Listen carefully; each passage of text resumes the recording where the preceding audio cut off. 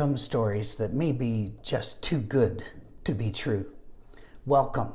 This is July 18th, our Monday morning message, and we're wrapping up the Apocrypha today. Just going to briefly mention a few other books and then move on, all right?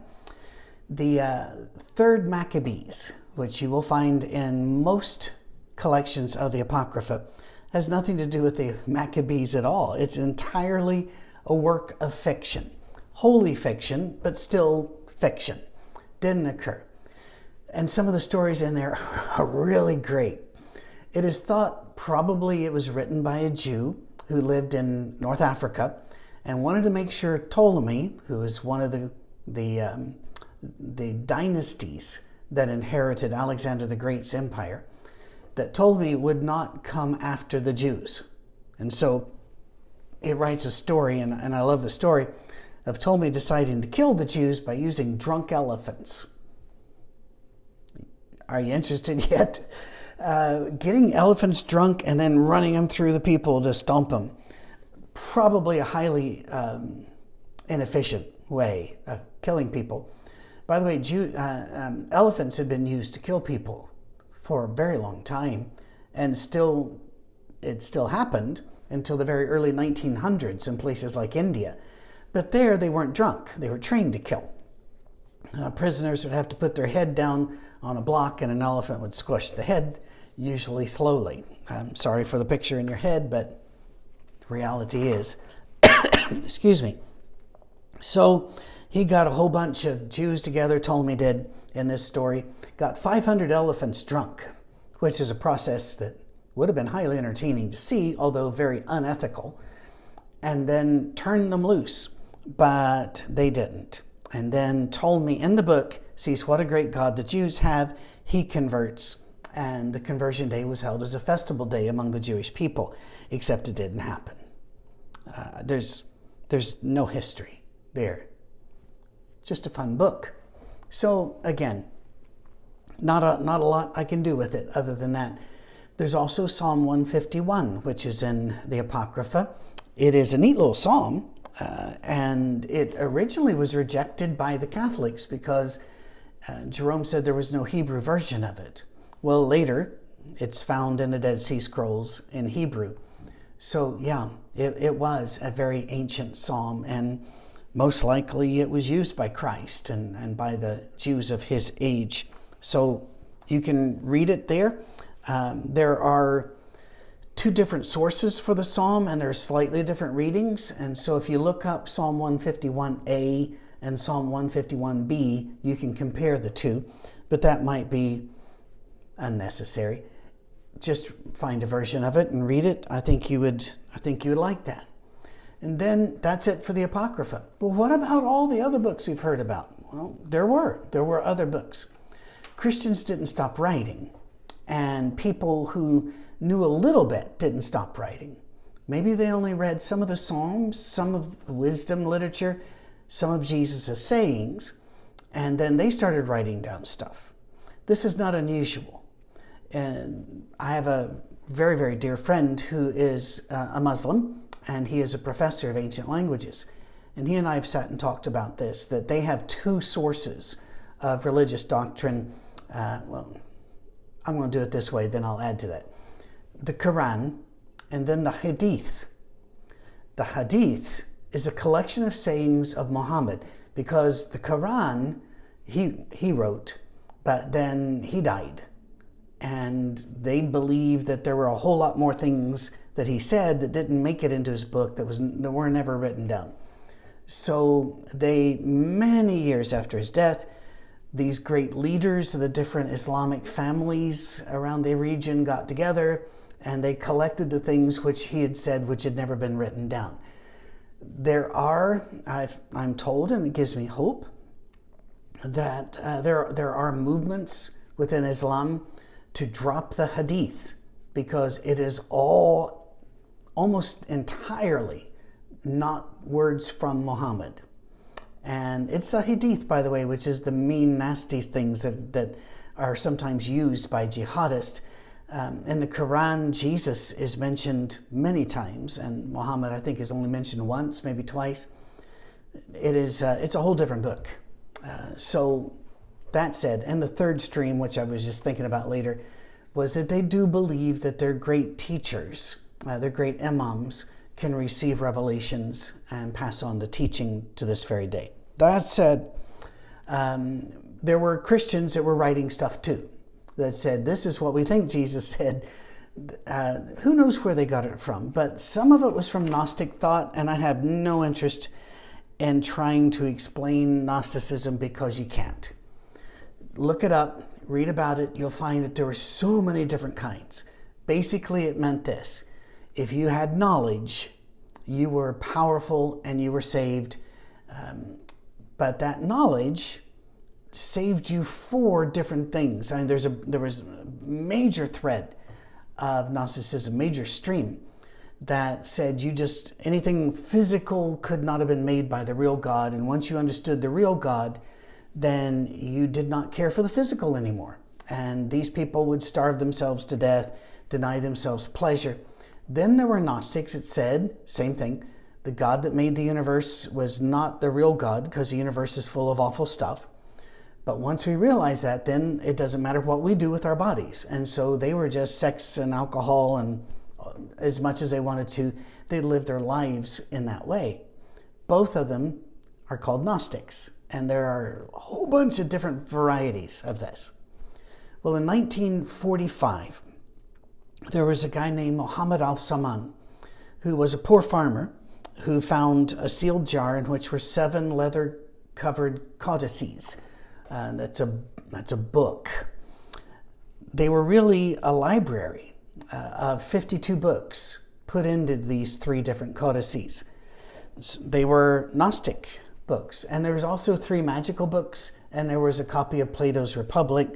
And so, wow, you don't find stuff like this because they dated from way back in there.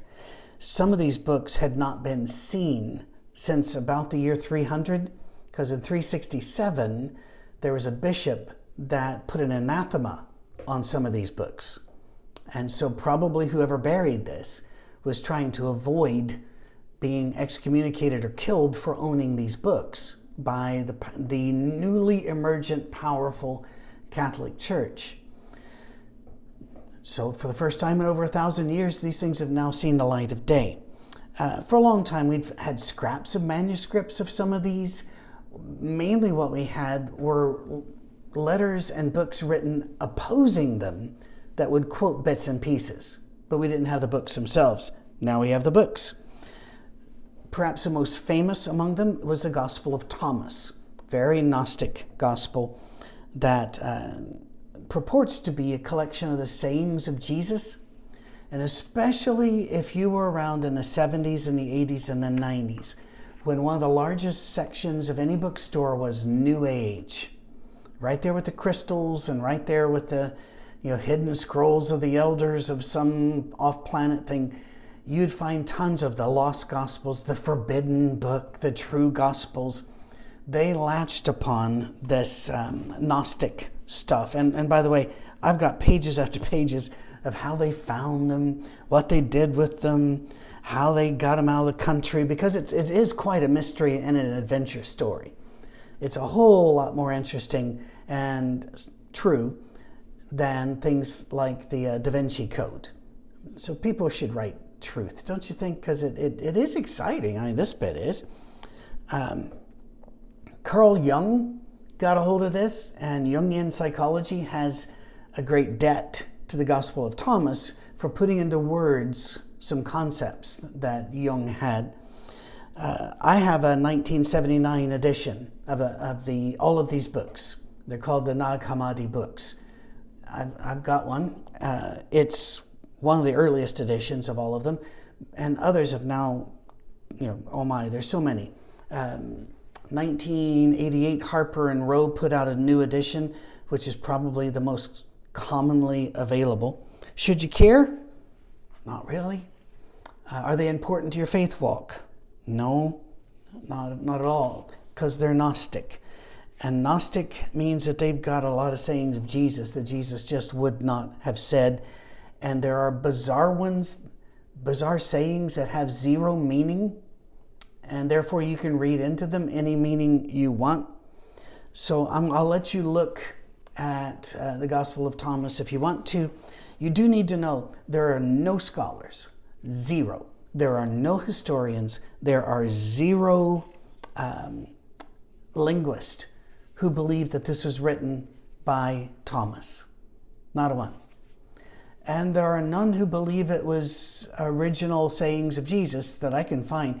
You find a lot of people who have doctorates in other fields who say, yeah, this really rings true. I think this is what Jesus would say, as if they would know. As if they would know what he would say. But they'll go, yeah, this is pretty much, I love engineers, but if an engineer is going to talk to me about what vitamin supplement I should have for my bones and bone health, I'm going to go, well, that's not your field, right?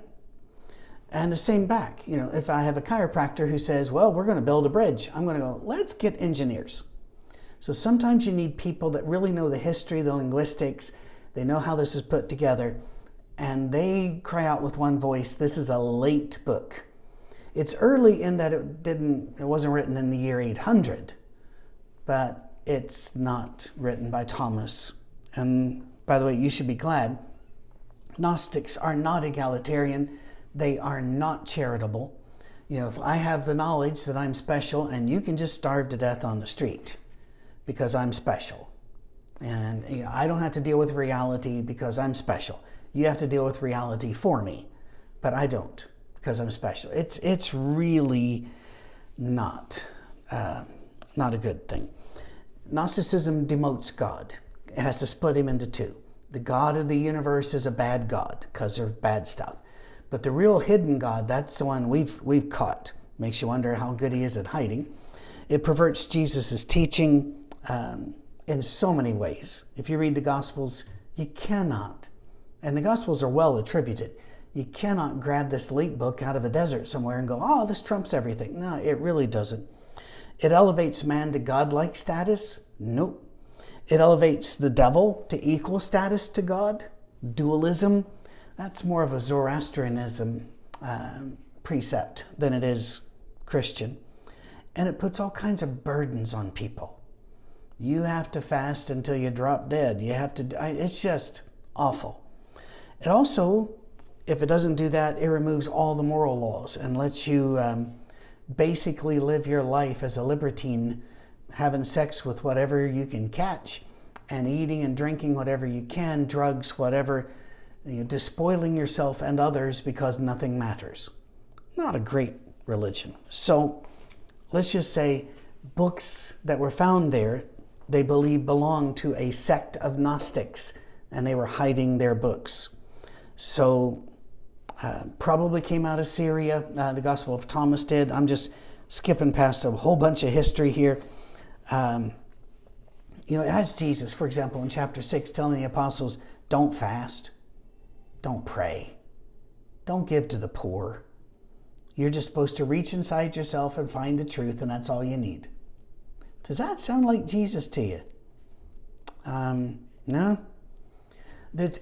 In many ways, it's like the New Age. I remember many years back, what was it, early 80s or the like, or late 80s, Disney's Pocahontas came out, and every rock and every tree and everything is a god and has a spirit and has a name. Well, in Gnosticism, in the book of Thomas, it has Jesus saying, I'm everything. You split a piece of wood, I'm there. Lift a stone and you'll find me there. Really? What? And then this Jesus also preaches against circumcision, saying if it was of any value, then when children were born, they'd already be circumcised. I don't want to do any more of this, guys. This is just pretty much a terrible book. There's a Gospel of Marcion, which, he was very Gnostic.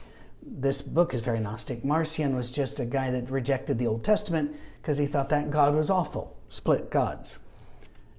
None of these hidden books are hidden. Not a one. You can get them. The Secret Book of John. No, it's not secret. You can get it online. The Gospel of Philip. Rubbish. What about the Gospel of Judas? Do you remember that one? Oh, that came on with great fanfare. It even hit National Geographic big time. Oh, we have found it. It was immediately shown to be late, a fraud. Judas never wrote it. It was written by some Gnostics and then forgotten, because some books just need to be forgotten. But it's there if you want to read it, if you got the time. But here's the thing. If God is God, he's going to make sure his information gets out there.